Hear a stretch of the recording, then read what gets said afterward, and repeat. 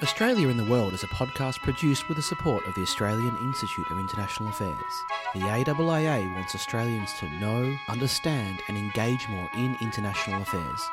All views expressed are solely those of the speakers themselves.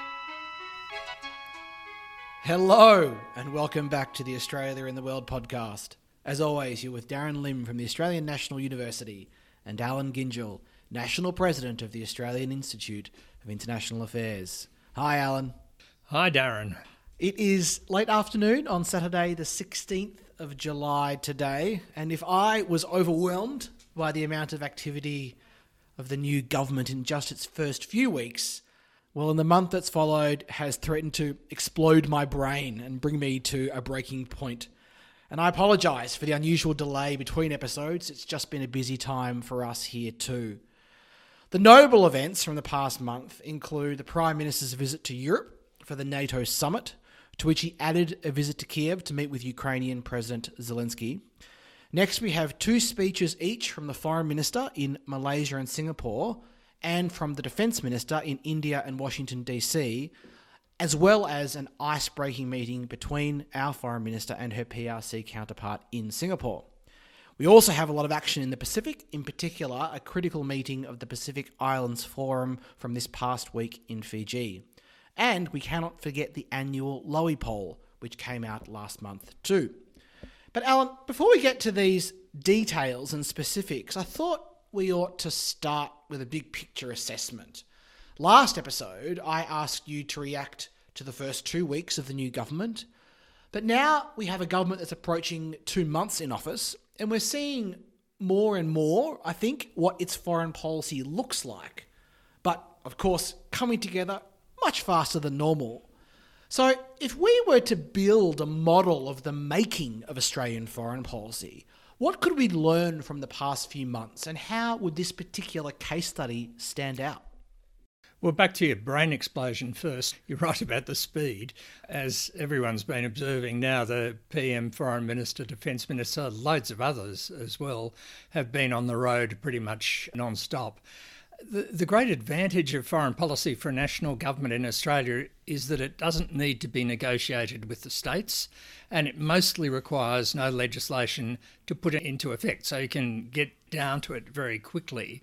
The downside, of course, is that landmines await the unprepared, inexperienced and incautious across the landscape. Anyway, you asked about what we can learn as a model for foreign policy from this activity. I guess these early weeks give us an opportunity to test the proposition that the central goals of Australian foreign policy continue to be largely bipartisan, revolving, as they have for these past 70 years, around support for the US alliance, engagement with the region around us, and recognition of the importance of the rules-based order to a middle power like us. Now, you'd certainly say that that's been confirmed. It's what the Labor Party said during the election campaign, and it's what it has delivered since. Foreign policy manifests itself initially through the things the government does. These are the symbolic markers of where its priorities lie. So we saw the PM make Indonesia the destination of his first bilateral overseas visit, and the Foreign Minister is now back from visit number 3 to the South Pacific. So they've covered engagement with the region there. Continuity on support for the alliance has been signified through the PM's attendance at the Tokyo Quad Summit and at the NATO meeting. And the visit to Ukraine has provided plenty of opportunities to underline the importance of what happens when states like Russia fail to follow the rules-based order. Australia's offer to host an international climate change meeting on the South Pacific is another sign of a particularly Labor Party emphasis on multilateralism.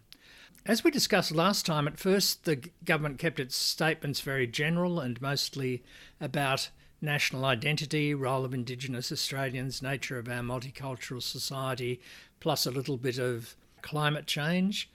Words like listening and respectfully have come up again and again in language from the PM and his ministers in order to signal partnership and due modesty. Now, as we'll discuss later, they've since opened up on their foreign policy narrative a bit in a series of speeches. Finally, on the role that symbols play in foreign policy, it was really significant that we and our Pacific neighbours could see photos of the PM watching the really great, by the way, third state of origin rugby league game between Queensland and New South Wales, sitting there with his Pacific colleagues watching TV. Now try that, Xi Jinping. And similarly with the sort of the scenes of Penny Wong walking around the marketplaces and eating noodles in Kota Kinabalu. So, look, I know that's not quite modelly enough for you, Karen. So why don't you take over? No, that's very helpful, Alan. But as a practical matter, in preparation for this episode, I downloaded, I think, over 30,000 words of just speeches and transcripts from the PM, the Foreign Minister and the Defence Minister just from these past 4 weeks. And I've had to read them quite closely, right? And to me, there's a bit of a contrast there with the previous government where, in my experience at least, I gleaned relatively less from careful study of transcripts and typically found the most insightful source being speeches from the Prime Minister himself. So this indeed caused me to start to speculate about alternative models of Foreign Minister, at least. Could I build a Marise Payne model and contrast it with a Penny Wong model, Foreign Minister and foreign policy? And what would be the differences if I did? Now, importantly, I start from an impression, and that impression is that Payne was a more reserved, and I think in her public statements seemed to operate within a tighter set of constraints compared to her successor. But the benefit of kind of trying to formalise this in some way in a model is it forces you to come up with precise concepts and concrete measurements to see if your intuition actually fits the data. So I gave it some thought of how would you populate a model, and I came up with 5 variables to start with. The first is the Prime Minister's interest in leading on foreign policy, which you'd measure, of course, by the volume of their engagement and the extent to which the PM allows themselves to be drawn into foreign policy discussions. The second would be the relationship between the Prime Minister and the Foreign Minister, both on a personal level and I guess also each's political standing within the party. Now, this would be hard to measure objectively. You'd have to rely on accounts from insiders for that one. The third would be the balance between domestic logics and foreign logics in public messaging. And one possible measure here would be the number of engagements with Australian media versus press conferences and doorstop interviews conducted overseas. Fourth, you have the personality of the ministers themselves, and without question, Wong and Payne are very different people. Now, how could you formalise those differences? Objectively, that would be hard to do, but you would need to try. And finally, of course, you've got the government's assessment of the national interest and the policy priorities that follow from that. And here, of course, you would look to policy documents and the content of speeches and other public statements, as well as where ministers travel overseas and with whom they meet and speak. Now, I'm not going to try to formalise a comparison now. Maybe an enterprising student or researcher could do some research onto this. But let me mention 2 data points that caught my eye when I was looking at this a few days ago. So I looked at the archive of Senator Payne's transcripts and speeches from the entire year of 2021, which are still available on the internet. And I compared that or contrasted that with Senator Wong's first 7 weeks in the job.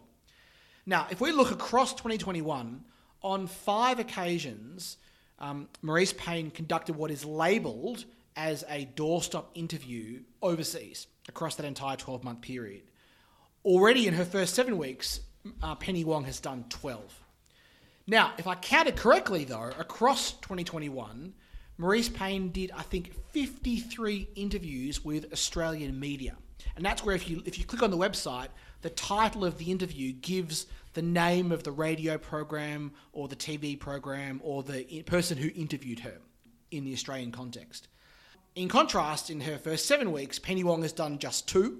And that's the same number of appearances she's made in New Zealand media, which is quite curious. So food for thought there. Now, Alan, if that's even remotely correct as a model or useful as a model, what's interesting about those 5 categories is that the first 4 of them don't have anything to do with substance, yet they could matter quite a lot in how foreign policy is conducted. So do you have any reaction to any of this? Very interesting. Look, first, you need to account for COVID in the sort of paying overseas visits and stuff. Though I have to say that I did a similar exercise comparing pain with Julie Bishop for my recently published second edition of a book called Fear of Abandonment, which I might have mentioned once or twice before. Anyway, the same exact comparison. So I think, COVID was a factor, but not a determining factor. It's the substance that matters, obviously, in the only important way, whether the country's foreign policy effectively advances its interests and protects its values. The first 4 variables that you listed are going to have an impact on that effectiveness, but how they do that will never be the same because they're going to depend on the particular circumstances and the human agents involved. But thinking about what you said, one thing that does matter and is measurable is the unity and coherence of the policy messaging coming out of the government as a whole. And that was a problem at times for the last government, and this one so far has spoken with an impressively unified voice.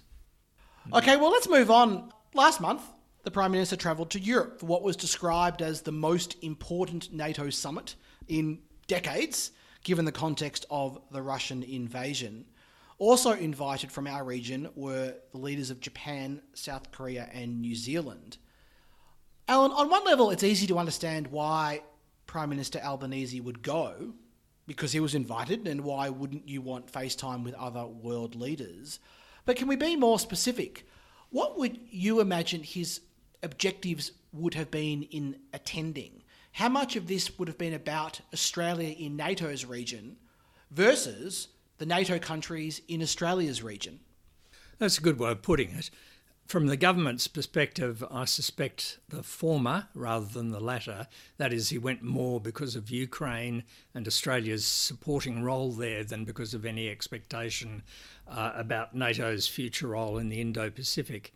NATO's been searching for a role since the end of the Cold War. We saw it try the Afghanistan conflict on for size. But now it's rediscovered the primacy of the Russian threat. It's going to have less time for or interest in out-of-area operations, whatever some officials or commentators might suggest from time to time. I agree, and you can see that from his public messaging. To me, the most notable theme coming out of Albanese's 4 doorstop interviews in Spain and a press conference in Paris was a focus on the consequences of Russia's invasion for the rules-based order. He said the Russian invasion had, quote, broken international law, and that this was a struggle around whether the rules-based order would continue to apply, and, quote, whether the UN Charter means something, end quote. So to a lesser extent, he also mentioned democracy and democratic values and the fact that NATO is a democratic alliance.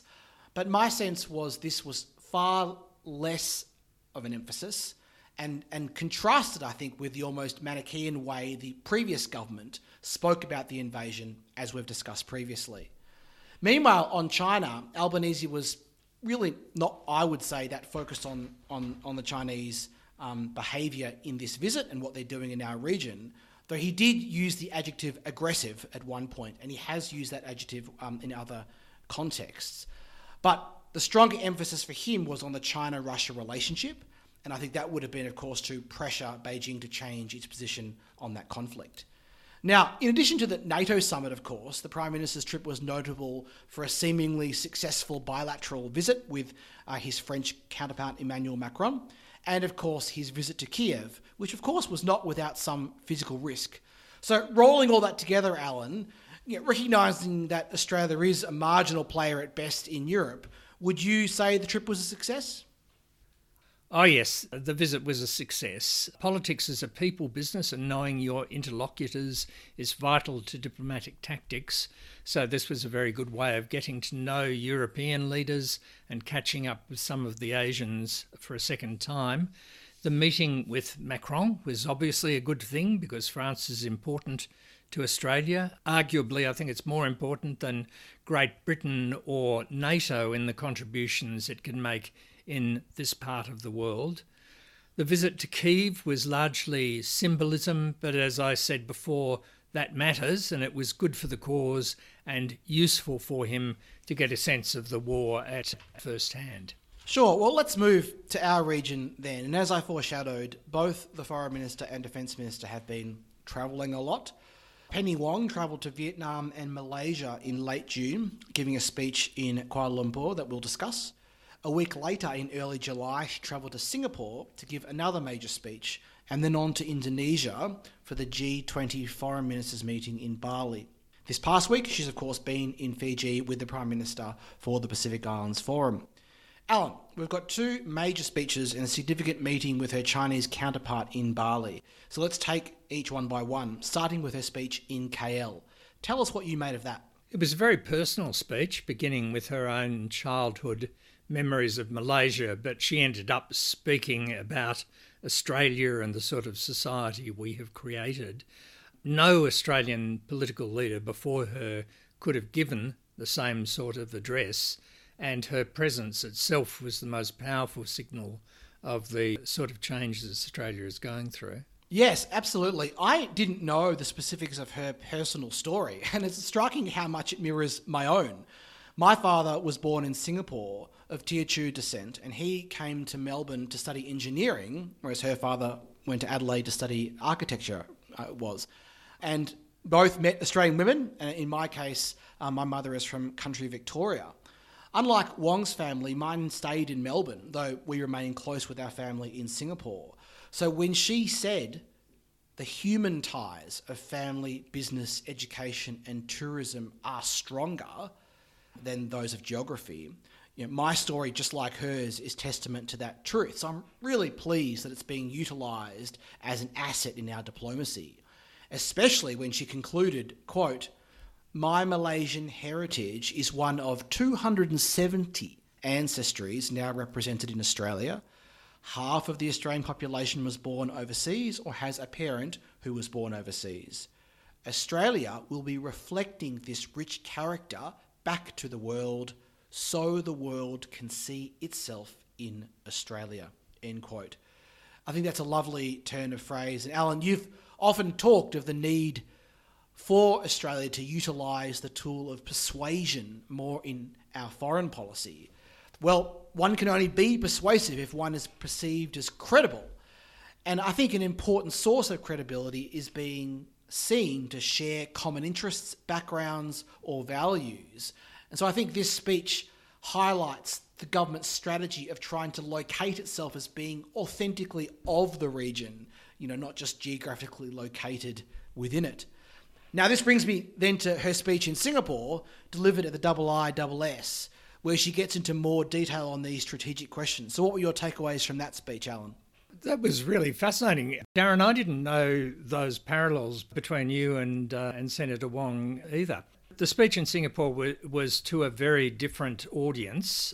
The International Institute for Strategic Studies, home of the Shangri-La Dialogue, and a sophisticated and maybe one could say slightly cynical audience of academics and diplomats and officials and think tankers who've heard all this before. But from watching the YouTube video and from comments I've heard since, I think it was genuinely well received. It was thoughtful, carefully crafted, well delivered. And in addition, she handled the questions afterwards very skillfully.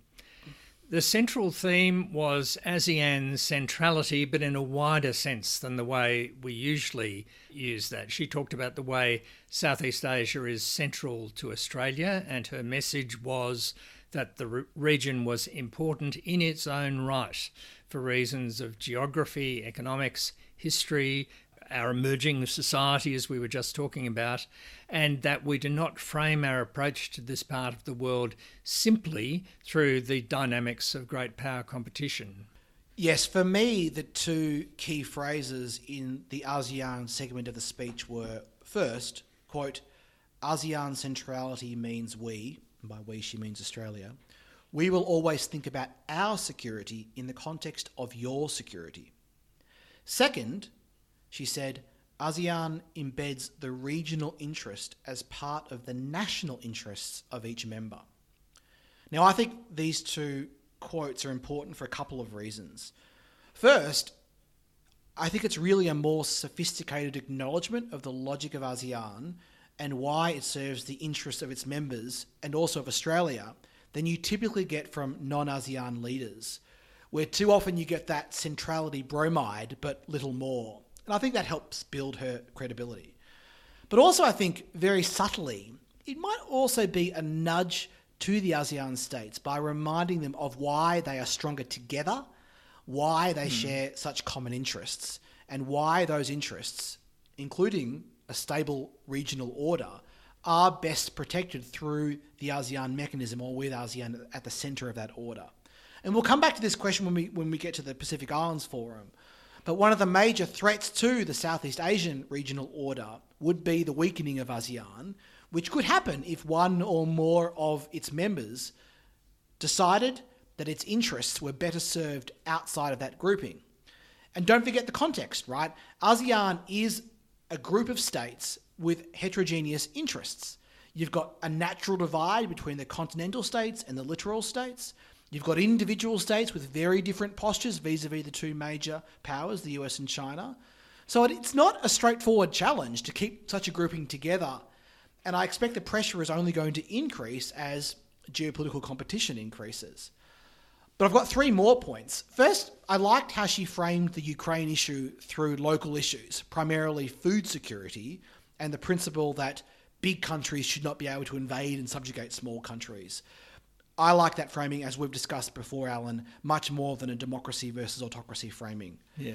Second, I'm very pleased that my favourite Paul Keating speech from 2013, which we've discussed before, was quoted by the Deputy Prime Minister, Richard Marles, in Singapore previously, got yet another run here, quoted by Penny Wong on the need for China to accept restraints on its power as a key to a durable order. But she did a very nice thing here by juxtaposing Keating's language with that from the Singaporean Prime Minister, Lee Hsien Loong, about China needing to wield its power with restraint and legitimacy in order to grow its influence. So restraint here is the pathway to reassurance, which was the theme of Miles's earlier speech. And third, I really liked how she stressed that the region itself has agency, that Southeast Asian states must work towards creating that strategic equilibrium, which is a phrase from Kevin Rudd, if I remember correctly, to build the order that it wants. The Australian government has emphasised that it wants to listen, but at some level, listening only works if the speaker has something to say, a concrete vision that Australia can work with, can support, and can build upon. And that requires a more confident ASEAN, so I endorse efforts to promote that confidence. Now, Alan, to wrap up her travels in Southeast Asia, we've got to finish with her bilateral meeting with her Chinese counterpart, Wang Yi, in Bali, which of course was the first between foreign ministers of Australia and China in over 3 years. Now, Wang opted to use the word stabilise to describe Australia's objectives for the bilateral relationship. And otherwise, her description and DFAT's description of what transpired at the meeting was very brief. What made news was the Chinese Foreign Ministry's readout, which did two notable things. First, it appeared to blame the deterioration in relations on the former government, which insisted, in their words, on treating China as a rival and a threat. Second, there were 4 items listed, shall we call them objectives perhaps, from the Chinese side that it hoped to realise. And these were, 1, that Australia treat China as a partner, not an adversary. 2, that both adhere to a path of seeking common ground while reserving differences. 3, not to target or be controlled by third parties. And 4, to build a positive and pragmatic foundation for public opinion. Now, these were reported in the Australian media as demands. Note that I use the word objectives, because talking with some Chinese-speaking colleagues, in the original Chinese language, that is a better word, or even points rather than demands is a better word to use. Now, unfortunately, the story then took one more twist, because this past Monday, the Prime Minister was asked about this meeting and these 4 items. So I'll quote the transcript. Journalist: on China, they've come out on the weekend and given a list of demands to improve Beijing-Canberra relations. What is your response to the demands? Prime Minister: look, Australia doesn't respond to demands. We respond to our own national interest. I'll say this: we will cooperate with China where we can. I want to build good relations with all countries, but we will stand up for Australia's interests when we must. End quote. And of course, then this led to the headline, Prime Minister to China, Australia doesn't respond to demands. Alan, I want your take, but can I start by saying that when asked a question like that, which uses the word demands twice, there is no way the Prime Minister is going to say, well, actually, I dispute the premise of your question. If you look at the original Chinese used by the Ministry of Foreign Affairs, they weren't actually demands, but they were, and so on and so forth. So, well, Kevin Rudd would have said that, of course. Yes, Kevin Rudd could well have done that with authority, given he speaks Chinese. But Alan, can you talk us through all this, please? Yeah, sure. Look, the government must be irritated by some of the responses they've had from journalists. Not, of course, the journalists who listen to this podcast, Darren. I exempt them entirely. But for many of the rest of them, there's only one story in foreign policy, and that's China. And of course, it's a big story. You and I have spent enough time talking about it to appreciate that. But the problem is that the maniacal media focus on Beijing doesn't leave space for much else, and you do get sick of it. The media frames a story and then demands a response to its framing. So even when Penny Wong in Singapore delivers a speech specifically to say that the new Australian government is not going to determine its policy towards Southeast Asia only in terms of China and great power relations, the comments and questions in the media afterwards almost entirely about China. And your point about the demand is really good. It's just another reminder of the importance of understanding the language of your interlocutors and what they intend to convey through their messaging. The former Australian Consul General in Hong Kong, Jocelyn Che, had an excellent examination of this, which we can link to in the show notes.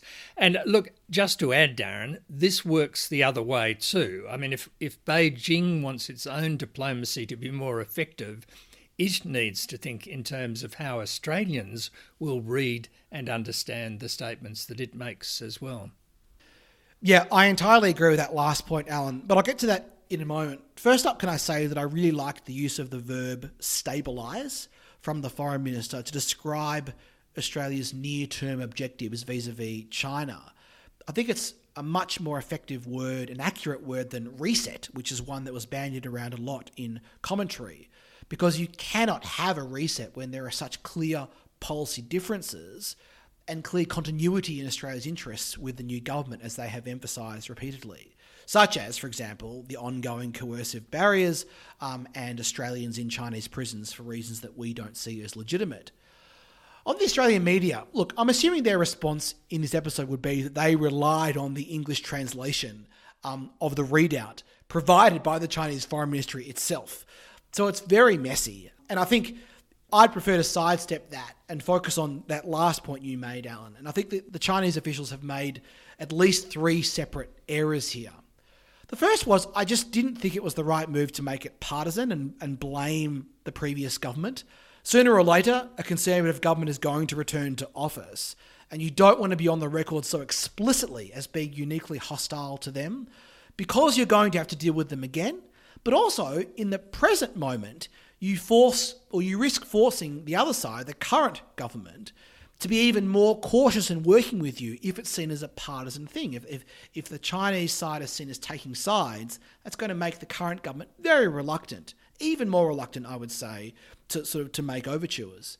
Now, unfortunately, Chinese diplomacy in other countries does have a bit of a record on this. I don't know if partisan is the right word, but from my studies of their foreign policy, they do have a record of leaning more towards one side of politics than the other in a number of different countries, and it has caused them problems in the past.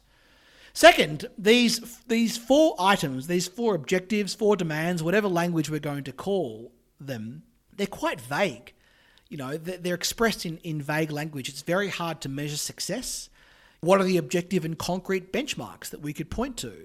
And because they're so vague, it inevitably means that China and China alone gets to decide whether they've been met. And that's not the basis for stabilising relations, I don't think. And third, look, if we assume that they were intended to be objectives rather than demands, as you said, Alan, there is still, I think, a lack of sensitivity towards domestic politics here in Australia. We know Chinese diplomats like giving lists. Multiple lists have been given to the US too, so we're not alone in that front. But if your goal is to, quote, build a positive and pragmatic foundation for public opinion, which is the language they used, you've got to be so careful here. And I really think you want to be very hesitant before expressing any objectives or requests or demands that purport or might be interpreted as telling someone else what to do. Certainly not publicly, because you risk backing up the other side into a corner and you risk being misunderstood, right? Sometimes diplomacy does require one to be vague, but sometimes you need to be very clear and not run the risk that you will be misunderstood by the other side. And I think Beijing needs to understand that Albanese gave the only question to that answer that he could possibly give, given the framing that was provided to him. Anyway, Alan, let's move on.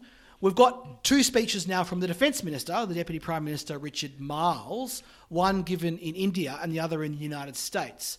I thought maybe I might go first here and offer a few observations.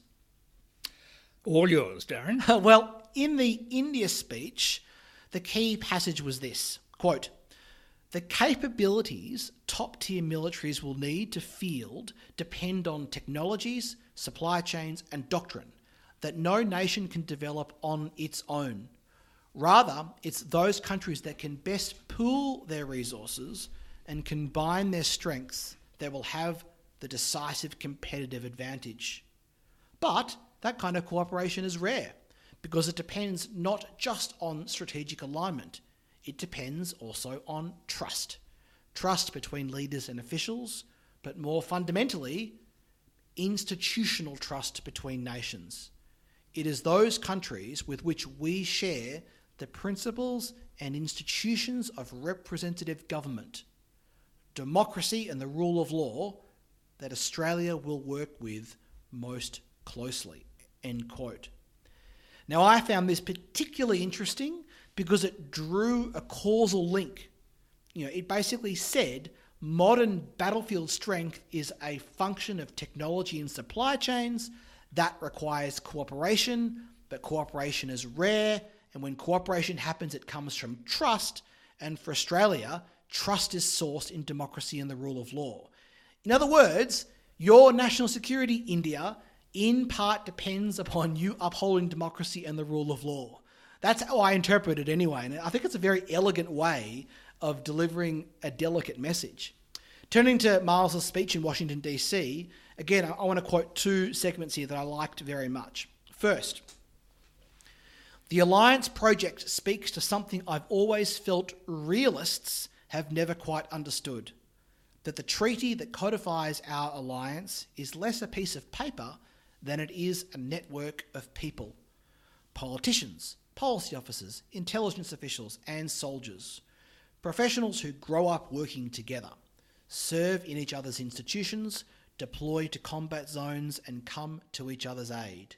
Professionals whose commitment to each other depend less on a treaty's text than on a set of shared convictions."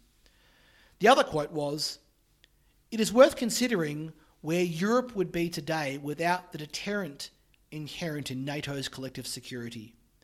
And yet the return of multipolarity has brought with it the argument that alliances are out of date.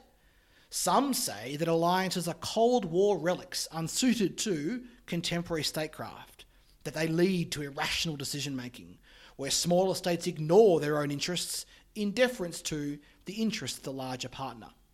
To be honest, that sounds less like alliances that we know and more like the regional order of a great power seeking to shape the world around it, where harmony depends on acceptance of a regional hierarchy, where access to favourable trade and investment depends on voluntary limits to political sovereignty.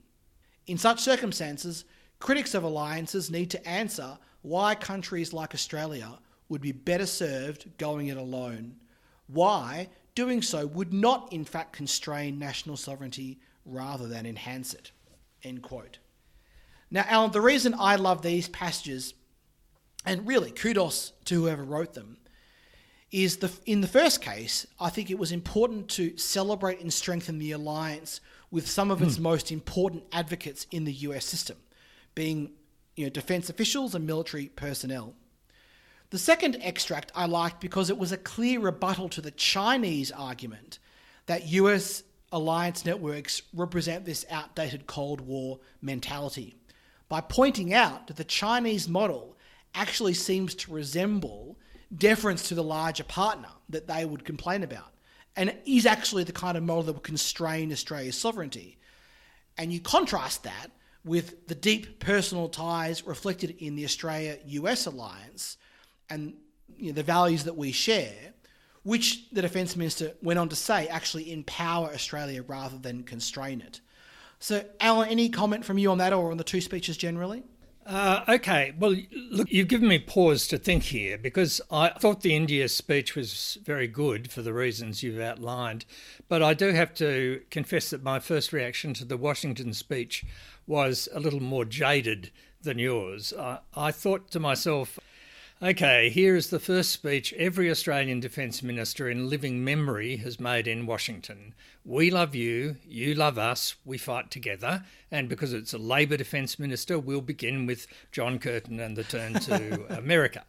So anyway, since I heard your reaction, I've gone back and read it a second time, and I concede there might be a bit more to it, and at least we were spared 100 years of mateship and beside you in every battle since Hummel in the First World War. But it certainly avoids any comments on the situation in the United States itself. That's probably inevitable. I don't sort of criticise it for that. But it does leave us in the artificial world in which everything on our side of the international equation is rosy and eternal.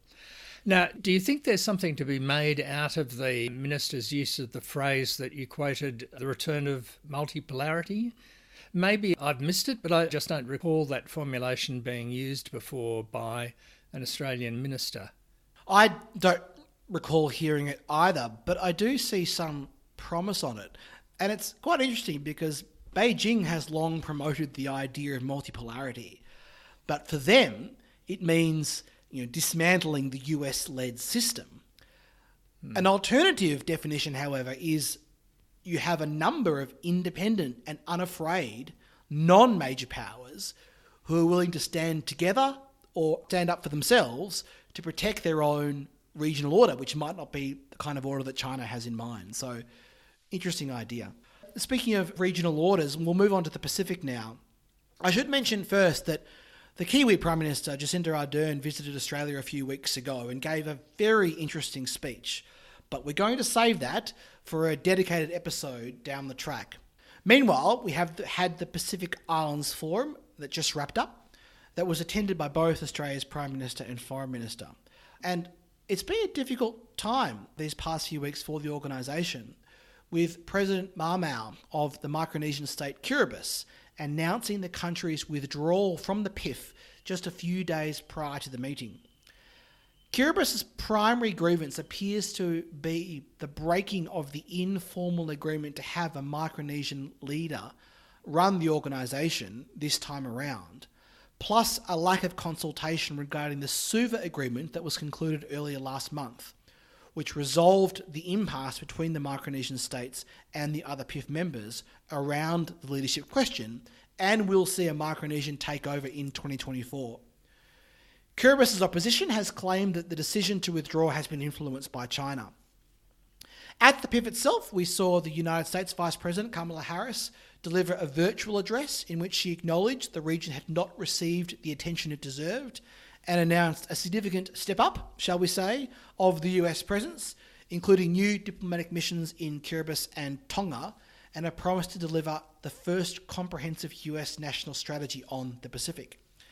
As the summit wrapped up just yesterday, we saw that the Fijian leader had finally managed to get his Kiribatian counterpart on the phone, who apparently left the door open to rejoining the forum, which would be good news, but I haven't actually seen an outcome document yet. Alan, I was doing some teaching a few weeks ago, and the students were considering future scenarios 3 to 5 years out. And I put it to them to consider how the fracturing of a regional organisation like the PIF, or indeed ASEAN, could be prevented or managed if it occurred.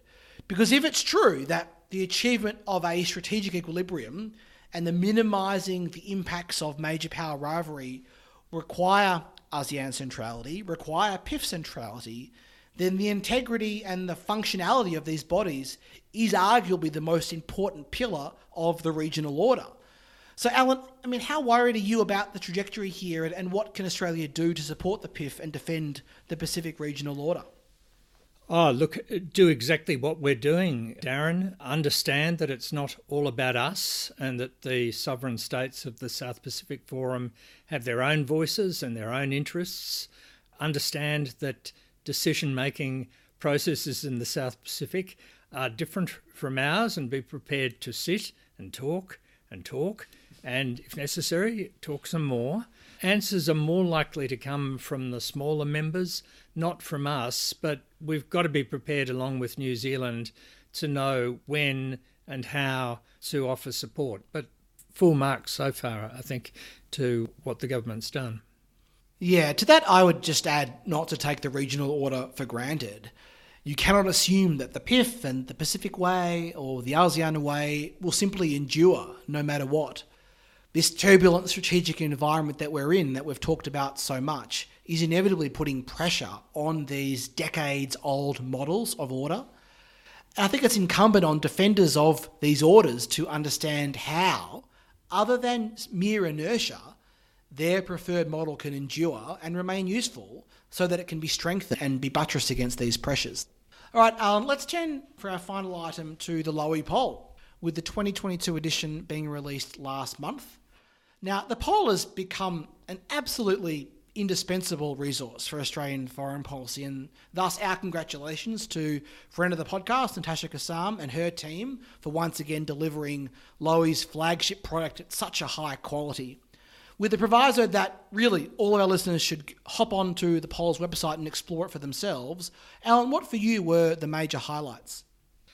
Look, I just want to say, and this is too self-approving, but one of the first proposals I made to Frank Lowy when I went to the Lowy Institute as the inaugural executive director was that we should spend some of the Institute's money on an annual opinion poll asking Australians for their views on international matters. It had long been a matter of deep irritation to me that there was no reliable way over time of tracking how Australians thought about many critical international issues, and just as importantly, how these views changed over time. Our inspiration in those early years was the fine work done over many years by the Chicago Council on Global Affairs and more recently the Pew Research Centre. And in fact, we were able to draw on some of their well-tested methodology and questions. We now have, as you were saying, 18 years worth of data. It's an extraordinary national resource, and the Lowy Institute continues to invest in the poll and in the interactive website, which makes it so incredibly easy to access. So join you in kudos to Natasha and the others. A lot has been written and said about this year's increasingly negative views on China, but I wanted to just note a couple of other things. First, the continuing support among Australians for free trade and globalisation. This is striking. 80% of Australians think free trade is good for their own standard of living, compared with only 16% who think it's not. Now, I haven't checked, but I strongly suspect that this is very different from the results we would find in some other developed economies.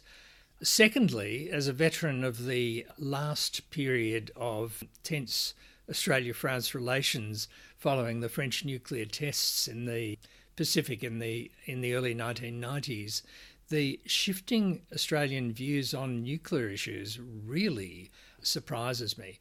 A majority of Australians support removing the ban on nuclear power, and the 70% of respondents who support the acquisition of nuclear-powered submarines are joined by an astonishing to me 36% of Australians who now say they are strongly or somewhat in favour of the acquisition of nuclear weapons by Australia. So this suggests to me anyway that an enormous change has gone on somewhere in the public mood. My overall takeaways were that Australians are feeling less secure, but more globalist in their orientation, which is actually quite reassuring and along that theme of being supportive of globalisation and free trade. In the face of growing fear, we're choosing openness, not closure, and that's good. In that vein, I note that 68% agree that Australia's openness to people from all over the world is essential to who we are as a nation, which is up from 53% in 2018. When asked how immigration levels should change relative to pre-COVID levels, 21% say increase, 46% say keep the same, while 33% say decrease. So that's only a minority calling for decreasing migration, which is also a significant shift. Only 34% want to decrease foreign aid, down from almost half the population, which was 47% in 2019, while in a new question, 82% support aid to the Pacific to counter Chinese influence, with even more supporting aid for development, vaccines and disaster relief purposes. So all consistent with the themes you outlined, Alan. Okay, well, actually, before we get to our very final segment, we probably should reflect briefly, Alan, on the life of the former Japanese Prime Minister Abe Shinzo, who, as everyone will know, was horrifically assassinated last week. It seems by an individual lone wolf who had his own grievances. But do you want to have any comment on his career through the lens of Australia and the world? The former Australian ambassador to Japan, Bruce Miller, who's served in Tokyo, I think, 3 times and speaks flawless Japanese, probably knew Abe better than any other Australian. And he wrote a very fine piece in the Australian Financial Review, which again we'll link to on the homepage. I think all I can say in addition is that while Abe was not without flaws, he was one of the most consequential Japanese leaders in modern Japanese history and a real friend of Australia. Yeah, I think it's fitting that we just have these latest Lowy poll results where Japan is seen as Australia's equal most trusted partner. Under Abe, we saw Japan, I think, visibly express a very similar set of interests to those held by Australia and Australians, and be willing to do more, increasingly so, to protect them. And that foreign project was enabled by Abe's immense political talent, which brought stability to Japanese politics. And that meant a more confident Japan under his leadership, which did play its part in contributing to regional stability. So anyway, our final segment, reading, listening and watching. Alan, what do you have as we wrap up? Look, I know this has been a long podcast, but I wanted to make 3 quick recommendations. First, Hugh White's new quarterly essay, Sleepwalk to War, Australia's Unthinking Alliance with America. Like all Hugh's books and articles over the past 12 years, he takes a sharp, clear look at Australia's defence plans and strategies, especially this time the alliance with the United States, and finds us wanting. Now, it's not necessary to agree with Hugh, but it is necessary to read him, because he challenges the conventional wisdom in Australia and forces the reader to examine the foundations of their own assumptions in order to make sure they can stand up to Hugh's arguments. Secondly, we talked in our last broadcast about the PM's speech in Indonesia about the centuries-old links between the Muslim traders of Makassar and the Yolngu people of Arnhem Land. One of our listeners who's worked extensively in Northern Australia drew my attention to a breathtakingly lovely animated version of Geoffrey Guramal's song Bayini, which draws on local myths of creatures who come with copper skins and are involved in collecting and curing trepang. Guramal sings it with Sarah Blasco, and the animation is by Emily Vines. It's just beautiful. Watch it. It's also on our show page. And finally, I want to mention, because it's so damn impressive, the launch of the Youth National Security Strategy, which I attended a couple of weeks ago. This comes complete with an interactive website. It's a self-generated bottom-up project convened by Dom Dwyer and Tom Smethurst, who thought about, organised and delivered a group of 42 young people from all around the country to agree on and set out what an Australian national security strategy should be from the perspective of those whose lives have mostly or entirely spanned the 21st century. Do have a look. Thanks, Alan. For those of you who have made it to the end of this very long episode, I apologise that my recommendation is pure self-promotion today. There's a never-ending debate in international relations about the extent to which scholars can do policy-relevant work that is also presented in a way that will get it accepted in the very best academic journals. In that context, I'm very proud to say that my latest academic paper has been published, co-authored with Victor Ferguson, my longtime PhD student collaborator, and our new friend and colleague Scott Waldron, who is an agricultural economist at the University of Queensland. In the paper, we look at how Australian exporters in 9 industries, 2 minerals and 7 from agriculture, responded to the loss of the Chinese market occasioned by Beijing's coercive campaign starting in May of 2020. Our goal was to understand the different features of the individual industries and markets that made them more or less able to adjust to this kind of shock, in order to provide insight into how Australia and other countries can build long-term resilience to economic coercion. We released a preliminary working paper last October and received great interest from government, and now the formal academic paper has come out in the Review of International Political Economy and can be read and downloaded by anyone because it's open access. So if you're interested in what I do when not podcasting, this is a good place to start. On that note, that is all for today's episode of Australia in the World. We thank Annabelle Howard for audio editing today, and thanks also to Rory Stenning for composing our theme music. We'll talk to you again soon.